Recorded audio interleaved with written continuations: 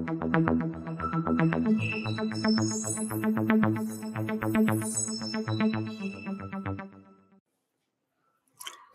we are live. Welcome to another episode of the New York Information Security Meetup. And I have the great pleasure to introduce Greg Scansy, who's the Chief Technical Officer for Blueshift Cyber. How are you, Greg?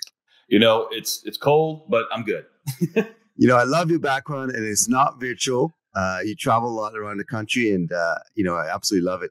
And you also have unbelievable background. You've done so much in your career. So why don't we start to set the stage in terms of who you are, Sure. how you got into cybersecurity, and advanced in your career, and got to even train folks in NASA, which is unbelievable. I have a storied career, and I just happens to be I'm old. That's why I have stuff. So I have a degree in electrical engineering from Purdue. I focus more on the networking side. So basically learning networking from the chip level up and that kind of stuff. But I've always been very interested in network communications and that kind of stuff. And that led me to get a job as a network and security engineer at a steel mill. Actually, not too far from where I'm at. It was a place called Bethlehem Steel. But it gave me a lot of experience in dealing with very high stress, production critical, mission critical items. And they sent me to school for everything. I got taught Ethernet by the guy who invented Ethernet and all this stuff. So but I have a problem with authority, right? So I couldn't work for someone for very long, so I had to get out and start my own business. And so I started a business doing, we were an MSP company, but I did the security part for that. So I started off really kind of doing, we wouldn't even really call them pen tests back then, but just looking at operations for our customers and securing them the best we could back in the 90s, right? So they didn't really even call it cybersecurity back then. And that just kind of progressed. I ended up leaving that MSP. I started a company that did just offensive cyber. So I did red teaming, adversary emulation, that kind of stuff, pen testing, risk management frameworks, those sorts of things. But I always had this background in ICS and OT, so in industrial control systems and operational technology. Even though my business life, I did mostly business IT. But I had a friend about 5 or 6 years ago, as I was doing this red teaming, who also taught at NASA. And she's like, hey, I think they would enjoy a class from you. And so I talked to them, told them what I did, told them what I could teach, that kind of stuff. And they've had me back several times. Prior to COVID, I was going probably once or twice a year. And hopefully that'll pick up again too. But it's, teaching is one of the great things you get to do. And it teaches you a lot too, right? So going to teach, it's a lot of research. So for me, every hour of class is about 8 hours of research. In their current. And I've done those type of classes for not just NASA, but like law enforcement, for the Internal Revenue Service, for all kinds of stuff. But it really kind of keeps you on your toes. And fast forward, Cygent was another company I was involved with. I was a founder. I'm still a founder there, even though I'm part of Blueshift now. And we started that company. They acquired my cybersecurity company and the things we had. But doing this stuff and going through the red team stuff really kind of put me on the path of, I was upset. I was going to customers and doing, even just vulnerability analysis or just simple penetration test. And the amount of detection and response that they had was just bad. We were doing things that were atrocious on their networks, and they were having a really hard time detecting it, that kind of stuff. And it was because those things weren't affordable to them, or they just didn't know. They had their IT teams, and we'll probably talk about this later, but they expected their IT teams to be the guys who were defending the networks, and it's just not a fair fight. So that led me to me and my team to start building some defensive technologies for these guys. That was probably 5 or 6 years ago, and that has progressed now all the way to the point now where we have Blueshift, we have an XDR platform, and we are running a SOC for a lot of customers to help them, defend against what's happening today, which is scary. Yeah, absolutely. And, listen to you. So you're an educator, you're an entrepreneur, and as well as you're a practitioner, which I think all the stars are aligned in terms of what you're doing today. Is that a correct statement? I never thought about it that way. I just like to do things, right? And so, like, even in my bio, I tell people, I'm an eternal noob, right? I don't have imposters. I just, I always want to learn more. I can always learn something from somebody. And I think that, people in InfoSec have this imposter syndrome a lot of the times, right? They think they should know everything, and they think someone's smarter than them. And I just don't give a crap. I don't care if you're smarter than me. Great, teach me something. Let me learn the newest things. Let me figure that kind of stuff out. And I think if you have that zest for lifelong learning, that cyber is a great career path for you. Because that's something. I wake up early in the morning. I've been up for a few hours now, just researching what's going on because of the things with Russia and Ukraine and the cyber attacks that could spill over from that kind of stuff. It's just, if you have that passion for learning, it's a great thing to do. So I don't really, you put it in a very eloquent way, but I just consider myself a guy who likes to learn and likes to tinker. Yeah, absolutely, and humble as well. So when do we jump into just your experience in offensive security? Mm-hmm. It's something that it's not always talked about in positive way because obviously there's no company that really wants to get to get attacked, even if in a simulation matter. From doing this for several years, what were kind of the top major findings that that you can Oh yeah, I can put it in there. 3. Yep. And you hit it right on the head. To be honest with you, a lot of the companies we dealt with, they're still clients of ours today when we did red team stuff for. But I think red teaming or penetration testing, if you would bring it down a notch, it gets a bad rap sometimes because of what happened in the early days of pen testing, right? So in those early days, it was people, we go in, we break all the things, we give you a report, and we go drink beer, right? And there's none of this kind of what happens today, and what I think is the right path. And what we did was more of that purple team approach, where as you're doing your red team stuff, you're working with their blue team if they have one, or their IT guys, teaching them what you're doing, them showing them what they're not detecting to help build their posture up. But the things we would find almost on every engagement, right? So weak passwords, default credentials, and exploitable vulnerabilities on the network, right? So these are things that in almost every case we would find those things. And those are really kind of easy things for any security practitioner to find. But what the problem that happens, especially with IT departments, and again, I'll probably get into this a little bit later on too, but realize the scope of what IT guys do. It's a lot of stuff, right? So they have to take care of tickets because Jimmy can't print and Billy can't use Outlook and on and on and on. And everybody makes fun of the end user, but we need end users to run our businesses. But that's a big load. They have to plan for upgrades and figure out how to migrate to the cloud and what they're doing for this. And then in their spare time, they're expected to defend the network against guys like my team. And our only job is to break in. That's it. I just keep going and going and going. It's not a fair fight, like I said earlier. So we want to show them that there are things you can do. Attackers are lazy, right? So whether they're penetration testers or they're a real adversary, they're a lazy bunch. They're going to take the shortest path, the easiest path to get to what they want to do. And if you're going to leave those easy things around for them to take advantage of, they're absolutely going to do that. What you need to do is make their job harder, not make it easy for them, frustrate them, make it hard for them, increase the cost of the attack, so they'll basically go somewhere else.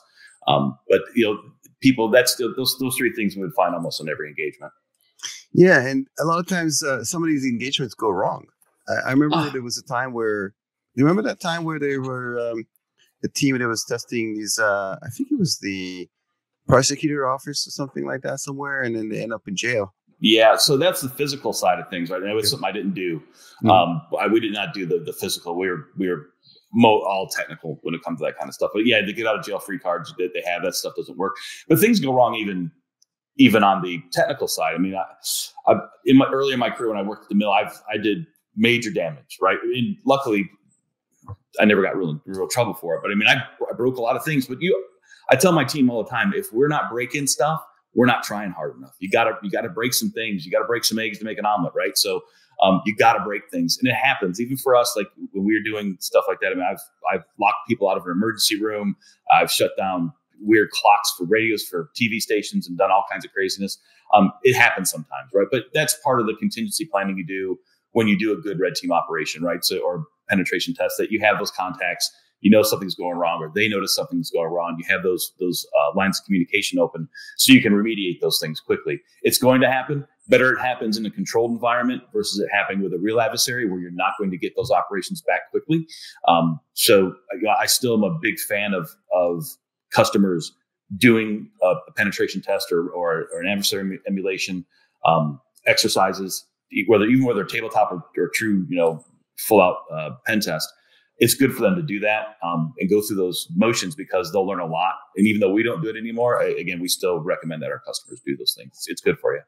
And did you have the opportunity to have some tough conversation, when you go back to the executive and present those findings and they're not really that rosy? Did you have a chance to do that? Every time, right? So, and you have to be able to do it there's no getting around the fact that cyber is technical, right? And the things you're doing are very, very technical in nature. The way you're going to, the executives don't care what exploit you used or how you ran a buffer overflow or all that kind of stuff. They just want to know what to do about it. So you have to be able to put those findings in terms of risk, right? So here's the risk that this has to your company. And that risk can mean anything from the loss of data, lawsuits, to losing control of your infrastructure, to being ransomed or worse, right? So executives tend to understand risk better than they do technicality. So you really need to explain to them, you need to do these things, and yes, it's going to cost money, and you need to budget that money, and here's why you need to do that. I think if you put in those terms, it's better. And then you need to explain things like like insurance, like people, I have cyber insurance for that. Well, they don't always pay if you don't do things the right way. If you've come in and you're being negligent in your defensive cyber, then you may have problems getting that paid. So you just have to put in the terms that they understand as business people, and that works out well, I think, for everybody. Yeah, absolutely. And on top of that, it's not something you set and forget it. You have to do it on a regular basis, right? So that's the thing, right? So even the recommendations, right, that you make, and okay, let's fix these, like the top 3 things we found. The IT environment is so dynamic that you can do it again within 2 months, and the different findings, right? And that's kind of the tact we took when we started Blueshift. It's this continuous, continuous monitoring, continuous of fixing things and looking for mistakes or anomalies in the networks and things that could cause risk, and doing that just doing it continuously. And there's penetration testing has even taken that route a little bit to try to do this, what they call continuous penetration testing. I'm not sure that works out well. I think I'm very old school when it comes to what is a real pen test, and real pen test is done by real humans, and not automated. It's hands on keyboards and people taking advantage of everything from social all the way to vulnerabilities and things like that. So, but I think that, you're right. People that get in that mentality of doing it once a year or whatever, but cybersecurity is going to and always will be a continuous function. There's no way around it. Things change. They change daily. They change to the minute. I mean, it's just the way this is the nature of the beast, and we don't know what's going to happen tomorrow. And so you have to be, we call it quick reaction capability, but you have to have that capability to be able to react to things very, very quickly, make changes for the better, or you're gonna fall victim to one of these adversaries, because there's too many of them out there for us to deal with. Yeah, and as I mentioned, the attack surface is almost endless. So you don't have to. It's just a matter of getting the cost up for the adversaries to have them move somewhere else. So where does in your mind prevention only would fail? Why is that? So I have this adage, and I say this a lot because customers do ask us that. Well, I have my firewalls, and I have my antivirus, I have all those protective measures in place. I think I'm good. And so you really need to think of it in a math sort of way. And so you'll hear this from red team or penetration testers all the time. Like, as an adversary, I only have to be right once, and you as a defender have to be right 100% of the time. And that's true. But when you think about what that statement says, it means that if you take that approach, that preventative approach of being, trying to be right 100% of the time, it means you have to be perfect. And you can't be perfect. Nothing is perfect, right? In mathematics, there's no such thing as perfection. So perfection is not attainable. So if you can't be perfect, you lose. you're already on the losing end of the equation before you even got started, right? So prevention only is just, it's 2021, year of the O days, right? So how are you going to prevent an O day, right? You're not. You don't know what's vulnerable today. You don't know what's coming next. We have zero-click attacks happening now. We have all these things that just, there's no way you're going to be able to deal with it on a prevention side. Supply chain, software vulnerabilities. I mean, that's just the list is endless. And it's SolarWinds. How do you prevent a SolarWinds? You can't. Right. So you have to take that. You have to take that detect. And again, you need. It's not an all or nothing thing to me, right? So it's not like, I shouldn't have any prevention. That's not true, right? It's done. Cyber's best done like an onion in layers, and you need to have layers of prevention, and you need to have layers of detection and response. Because having those layers of detection and response will take something that could be a very bad day, and again, ransom, right, to something that's just a minor inconvenience. I need to patch this, or I need to update or do something. So those things, in my mind, again, if you take that preventative only approach, you're taking a losing stance. Yeah, makes sense. So let's jump into Blueshift Cyber and what is kind of the unique approach. And it looks like that you've created, like any other entrepreneurs, you found gaps that that weren't currently solved in the marketplace, and you decided to go ahead and jump into the deep end and solve it. Yes. So what's unique about the company and its approach? What's unique about us is our ability to scale back, and that sounds odd, I know, but people who play in this space, and it's a crowded space, we know that, but they really want to go after very large enterprise F500s, people with large budgets, already have SOCs in place. And, I've run small businesses for almost all my career. Most of my customers are small businesses, small business for us are like, on average 100 employees. We have some customers that are in the, 30,000 employee range or whatever, but, these are not, a Fortune 500 companies by any stretch of the imagination. They just don't know. They don't know what they don't know. They're at a huge risk. There's millions and millions of these businesses out there, and there's no one taking them by the hand and saying, hey, I got you. Here's what we can do. Here's how we can protect you. Here's how we can monitor you. And we can do it affordably. That's just the thing. We're not going to break the bank. We're not trying to rape you when it comes to the cost of these things. There are strategies and ways we can do this utilizing combinations of open source technology and our own proprietary stuff, and getting economies of scale out of our SOC, that we can do this affordably for small business. And by the way, Greg, the scary piece, not to cut you off, but the scary piece is the backbone of the U.S. economy, what you just described. And they have a unique situation where they're like, their business is not IT. Some of them are not IT. Like, I mean, it just they don't have the resources to maintain. They might have one guy or gal that does 5 other things, right? Well, and don't think for a second the adversaries don't know that too, right? They understand the fact that, again, like I said, Jimmy can't print, Billy can't use Outlook. That what the conundrum of the IT people and the MSP, right? So most of those companies will have an MSP, and again, those companies think that their MSP's job is to secure them, but it just doesn't. It's two different disciplines. So we really want to focus on that small business aspect. We really want to get them protected. We want to show them that enterprise level security is available to you. It's affordable and it's effective.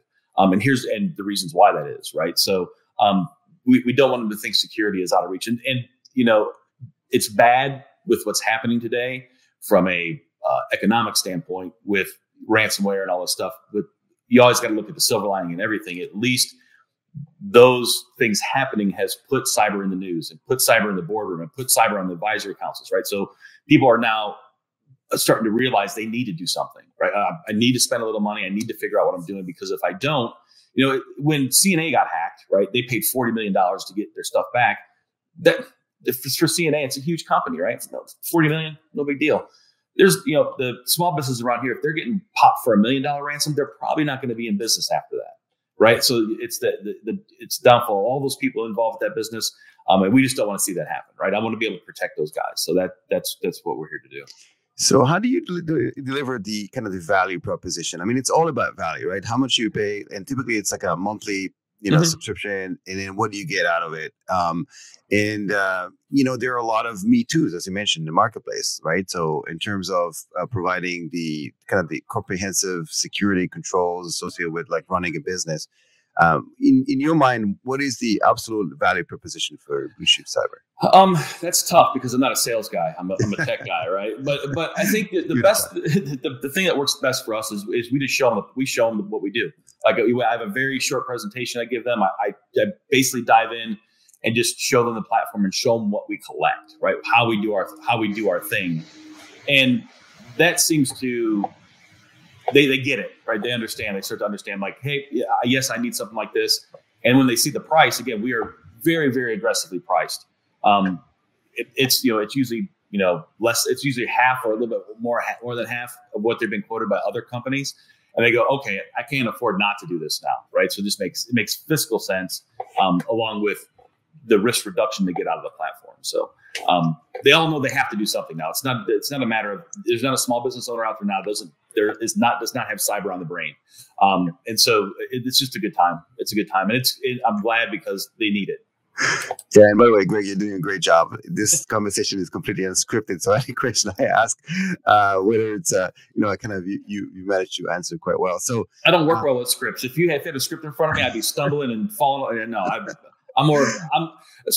can't lie. I ask my wife. I wear my kind of heart on my sleeve, so it just makes it easier just to flow like that. Yeah, absolutely. Do you have any success stories you can share of folks that have turned on the kind of the service and found something or all the time? Yeah, okay. Every day. I mean, it's the cool thing, the unique thing about our platform, and not I don't want to say it's unique, but coming from the offensive side, we understand the things that cause data breaches, right? So, and whether that's again, weak credentials or default credentials being out there, externally facing services, right? So servers that are flat out on the internet that people just forget about. And this happened. We had a very large manufacturing company. We put our platform on, and immediately those things just stick out like a sore thumb. And our SOC guys are like, "What is this machine?" They come to find out they had 2 Apache Tomcat unpatched servers just sitting flat out on the internet, right? And they just forgot they were being used for testing. They just forgot about them, right? They're like, "Oh, we were going to decommission those a year ago." I'm like, that's a breach waiting to happen right there. And they basically get that for free. We offer what's called a proof of concept for most companies, and we find a lot of stuff. We find these misconfigurations that happen because that's what people don't realize. We work with a lot of the defense industrial base. I still have a security clearance and things like that. But when working with those guys, give me 1 second here. I'm going to get this train of thought. I want to make sure I get this right. When they put things in, they really need to realize that there's risk involved. They want to talk about insider threat is what I want to get at. I'm sorry. The word just slipped my mind for a second. But when you do the research into like what insiders really do, the real true insider threats of an authorized insider doing something bad are very, very small. What most insider threats are what we call accidental insiders. So it's someone who's doing their job, right? An IT guy most of the time. They're trying to do things. They're trying to figure things out, and they make a mistake. They misconfigure something, and they don't realize it, right? That's probably 90% of what those insider threats happen. And then if they don't have a way to see that or monitor that or understand the risk increase they're getting out of that, it stays out there, and that becomes a vector for a data breach. So we really try to do those things in our engagement. So look for those things that are misconfigured or high risk, and get them to do something about it, right? Pull it off, filter it in a different way, patch it, do something about that, move it off to a different DMZ, or things like that. So that way they can harden their infrastructure. Again, you said it earlier, and I agree with that fact that the more you raise the cost of the attacker, the more harder you make your attack surface. They're going to move on to somebody else, and you're not going to attribute these guys. You're really not going to figure out who they are. We're not an attribution company. There are companies out there that do attribution. We just don't want them in our customers' networks. Period. Right. So. Yeah, and the example you just mentioned, it's like insert company X here. It seems like it's so prolific, right? So the idea is that the complexity associated with running infrastructure is so great, and people are just people, right? You turn on some server for testing purposes, and you forget all about it. It's got default credentials, and before you know it, somebody else is in your network for a while. Which leads to kind of the next question. Let's talk a bit about the kind of the dwell time And first of all, maybe define that and why is that important and how we can use that to, to our advantage. I can't wait. This is my favorite part. So remember when I said earlier that as an attacker, I only have to be right once, and you as a defender have to be right every time. So that makes us that means you as a defender need to be perfect. What we need to do is turn that paradigm around on the attacker. So once that initial compromise happens, so once, if you think of things in terms of the cyber kill chain, Africana is that you're going to have this initial compromise piece. So when that happens, that adversary needs to have really good tradecraft, right? He needs to be really, really quiet. If he trips an IOC, an indicator of compromise that we can monitor, we can detect that. We can kick him out of the network. We can find out what his command and control is. We can block his command and control. We can do these things that will frustrate him to make him try to have to re-get that beachhead again and make that initial compromise. And when you do that enough times, they're just going to go away, right? So now what you want to do is you're going to take, once they've gotten into your network, those tables turn. Now he has to be perfect. The adversary has to be perfect, and he can't be perfect, right? So we want to use that advantage to use that time that they're getting in the network to our advantage. So dwell time is that time between that initial compromise that happens on a network and the detection of that compromise, and that it's a long time, right? Unfortunately, according to IBM, it's 287 days. That's a huge amount of time, right? Like if you have an adversary in your network for 287 days, active adversary, you need to buy new infrastructure. But it really just comes to the point of there's different groups doing different things, right? There's a group that's doing that initial compromise. They're going to sell that access to somebody else who's going to do the ransomware. They're going to buy the ransomware as a service, those sorts of things. But that whole time that they're in the network till you detect them, and usually that detection is a call from the FBI or a ransom note on your screen, right? That's the detection mechanism they have. That's our time to shine. That's our time to be able to detect and frustrate and do those things. And if you put if you're monitoring enough indicators of compromise in your network, you can detect them relatively quickly. So you can take things from that 287 days and take it down to a minute or an hour or even a day. If you could detect and respond to things that quickly, things that would end up being a very bad day, as in my business is shut down because I'm ransom, turn into a minor inconvenience, right? Oh, I need to patch the server. I need to change this password. I need to change a configuration or whatever the case may be. But it's not a huge expense, and it's not business ending. It's just a minor inconvenience. So that's why dwell time is so important. If you can use that time that the adversaries are on your network to your advantage, to detect and respond to that intrusion very, very quickly. And we need to do that. That's what we do. And part of the kind of the secret sauce is that you provide the kind of the extended prevention, detection and response, right? So what's the difference between that and traditional EDRs? Look, doesn't matter. Perfect. Well, and that's the XDR is a marketing thing in my mind, yes. Right? So it really is. But what it comes down to is having extended visibility across everywhere you can get data, right? So cyber is a data problem. Defensive cyber to me is a data problem. You need to collect a lot of data. And there's no glory. There's nothing special about collecting data. Everybody has what they think is special. It's not special. Collect your logs, collect your data, collect all this. Traditional EDR endpoint, right? So EDR endpoint detection and response. It's a piece of software, very effective. We still work with EDR vendors, but it's software that meant to go onto an endpoint, a workstation, a server, things like that, and detect things on that endpoint. Very, very effective. But there's misses. There's misses there, right? What are you doing with the cloud? Are you monitoring your cloud environments? What are you doing with equipment you can't put an EDR agent on? ICS and OT is one of those things, right? So industrial control systems, operational technology, IoT. You're not putting EDR agents on all that equipment. You're not putting EDR agents on your network switches or your printers, and all those things can be used in various ways during a red team operation to do things. So what we do is we want to extend our visibility to everywhere we can. We want to go old school, right? We want to collect packet data where we can collect packet data. I'm a packet junkie. I love Wireshark. I love TCP/IP. I should probably have an OSI model tattooed on my chest here. But packet data is one of those great things. Next time, I want to see you shirtless. Yeah. Let me work out a little bit. That's great. But packet data is one of those things that again, it's old school, but if you can grab it and it has value, it's not bypassable, right? An adversary can't bypass me sniffing packets on a network. And there's huge telemetry in there. There's great things we can do with that stuff. So we want to do that. We want to collect logs we want to collect all the things, right? So log all the things, we want to collect. Question for you, Greg. So a lot of times infrastructure varies so much, right? So you get into a customer and they might have collections of all that data, but they don't do nothing with it, right? Or the environment is so diverse where they don't know what they don't know. They don't know how to collect it. So how do you help your customers do that? So that's part of our process, or part of our onboarding process is we ask for things like infrastructure diagrams. And guess what? Most of them don't have them, right? We get that. They're not up to date. I don't care. Give us something. A lot of the guys in our customers, we've been doing large scale networks for a very, very long time. So we understand how this stuff works. And so what we walk them through the process of tell me what you have.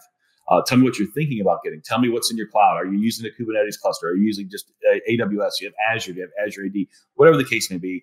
Tell us about that strategy. And we design the sensor topology and the agent deployment for them. And we actually will help them do it. So we try to, part of the problem, you're going to get me off on a tangent, but because I'm very opinionated, but part of the problem with current cybersecurity, defensive cybersecurity solutions is they're complex and they take a while and a lot of understanding to install. So that's going to get pushed back not only from management, it's going to get pushed back from the IT department too.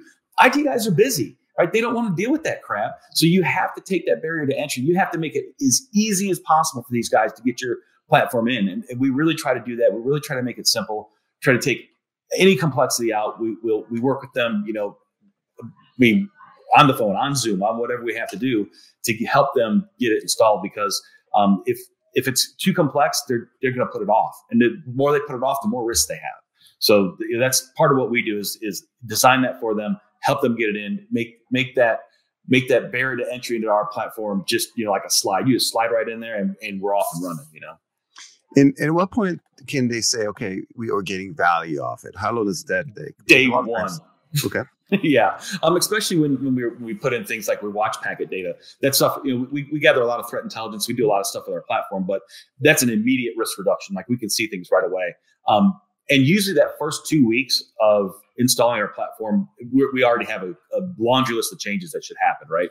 So a lot of times that'll even happen during a proof of concept where we just see things that are egregious. It just sticks out like a sore thumb.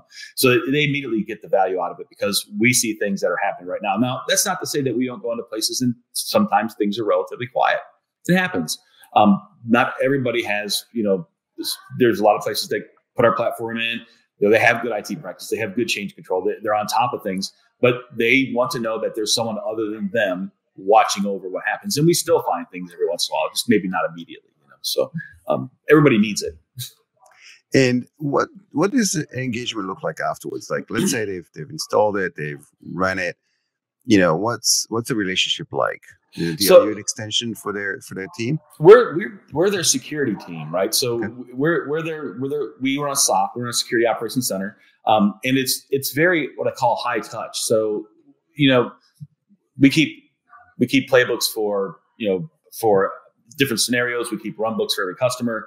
And every customer we have contacts with, so we know what our primary backup contacts are. We know how they prefer to be communicated with. So if they want a phone call, they'll get a phone call. They don't want to be called at 3 a.m. unless it's emergency. Great. We know all that stuff. But our SOC is very proactive at reaching out. And I think that's the big difference. We don't want people telling us, because if you're telling us that you have an issue, then we're not doing our jobs, right? So we are the guys who are reaching out and saying, hey, we see this. And here's what it is, and here's how we would recommend you would remediate that. Again, that hand-holding piece of it, white glove service, whatever you want to call it. But we just want to be there to be that helping hand and give advice on how to make your environment more secure. And then the cool thing is you can start to get that telemetry from enough customers. We have a couple hundred customers out there. You can start to see commonalities. Oh, we found this unique thing at this customer. We know the other customer has a similar environment. Let's go check it. Let's go hunt over there for that now. And then, oh, look, they got it too. So you do get those economies of scales and things like that across customers. Yeah, so, and what you just mentioned is key. That value add of the fact that you are dealing with all those issues across the board. So you've seen it many, many times, and you have the ability to even see trends before they happen. Right? Oh yeah. Before because you already seen it at one customer, you're gonna go out and check. Okay, where are we with all other 100 customers, right? So you have that ability to do so, which is again, it's the value add, because if you had all this cybersecurity controls in-house monitored, you only see your environment. You don't know what's out there, right? And you can benchmark as well. And we keep what's called this. It's called a QRC, quick reaction capabilities we have in our SOC to push out things immediately to all of our XDR deployments. So this is a great example, like Log4j, right? So when Log4j come out, we stay in contact with other people across the globe actually who run SOC operations.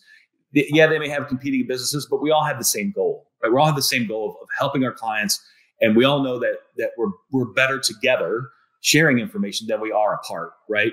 And so when Log4j happened on that Thursday, literally these guys are pinging back and forth, and there are guys out there finding it and throwing out IOCs right away. So we would take those IOCs, we would search for them, and then we would find others and share those back. But we were pushing those out to our customers right away. Boom, boom, boom. And they may have been noisy, which is fine, but we knew that this was going to be a big deal. Everybody knew it was a big deal. We had to get detections out there immediately. So like within an hour, we're out there, and we were finding. We found, some vulnerable stuff. We found one customer that we thought that they had an active exploit going on right now, but it comes to find out they have their own in-house security researcher. So he was doing things that were just kind of looked like it was Log4j, but they were still appreciative. It's like, oh, we didn't know, we didn't know that he was doing that, and so that's fine. It was good. It was not an exploit, but we were still on top of that monitoring. And I think that kind of stuff is important, especially when things like that happen. And that's not going to be the last one. That it's not. There's going to be more of those coming down the road. And Greg, listening to you, I love the way you describe. I mean, you're just so passionate about this stuff. So, I would love to have somebody like you on my side. Can people call you if shit hits the fan? And yeah, well, what we don't do anymore is we don't do instant response for people who are part of our platform. Right. Just because we've built our platform, we know how to hunt and do things efficiently in our platform. And yeah, I get excited. I love what I do for a living, David. I'm just telling you, I love it. I love this. But we do have contracts and engagements with people who will come in from the outside and do an instant response if shit hits the fan, like you said, if you have an active incident going on. If people want advice, yeah, they can. I try to answer emails as much as I can and that kind of stuff. I love to get engaged with things. So yeah, I don't mind. I'm pretty much an open book. So. And what's the easiest way, Greg, to get in touch with you, with the company, to get more information about Blueshift Cyber and maybe start an engagement? Sure. They can go to our website, which is www.blueshiftcyber.com. You want to email me, it's just greg@blueshiftcyber.com. I'm happy to answer emails and things like that. We just got a new website up. I'm pretty excited. I mean, I have no artistic ability. I draw stick figures. So, we have a great team. Blueshift has a really great team of guys, both from the sales side who are really engaged, because I can't do that stuff.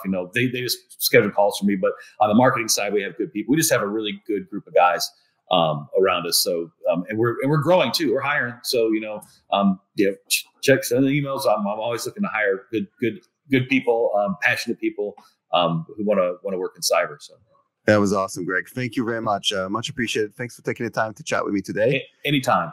Thanks for all those who joined, and I'll see you in the next episode. And in the meantime, stay safe online and offline as well. Take care. Thank you again. Thank you. Bye-bye.